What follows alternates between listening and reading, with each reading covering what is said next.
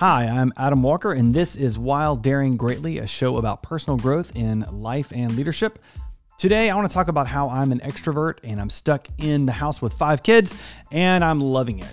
It dawned on me the other day that I have a freshman in high school, and this is the most concentrated time I will have with her for the rest of my life.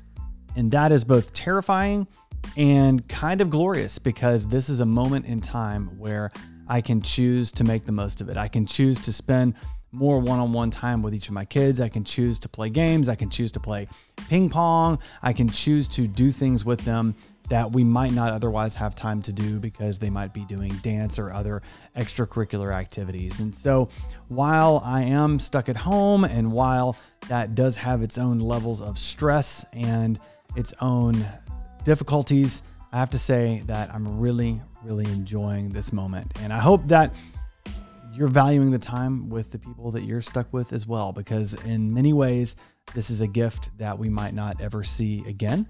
It's very difficult. It's very sad, but it's also in many ways, very much a blessing. So I hope that you can see it that way as well. And tune in next time for other episodes of personal growth in life and leadership. You can also find out more information about me on my website at adamjwalker.com. That's adamjwalker.com.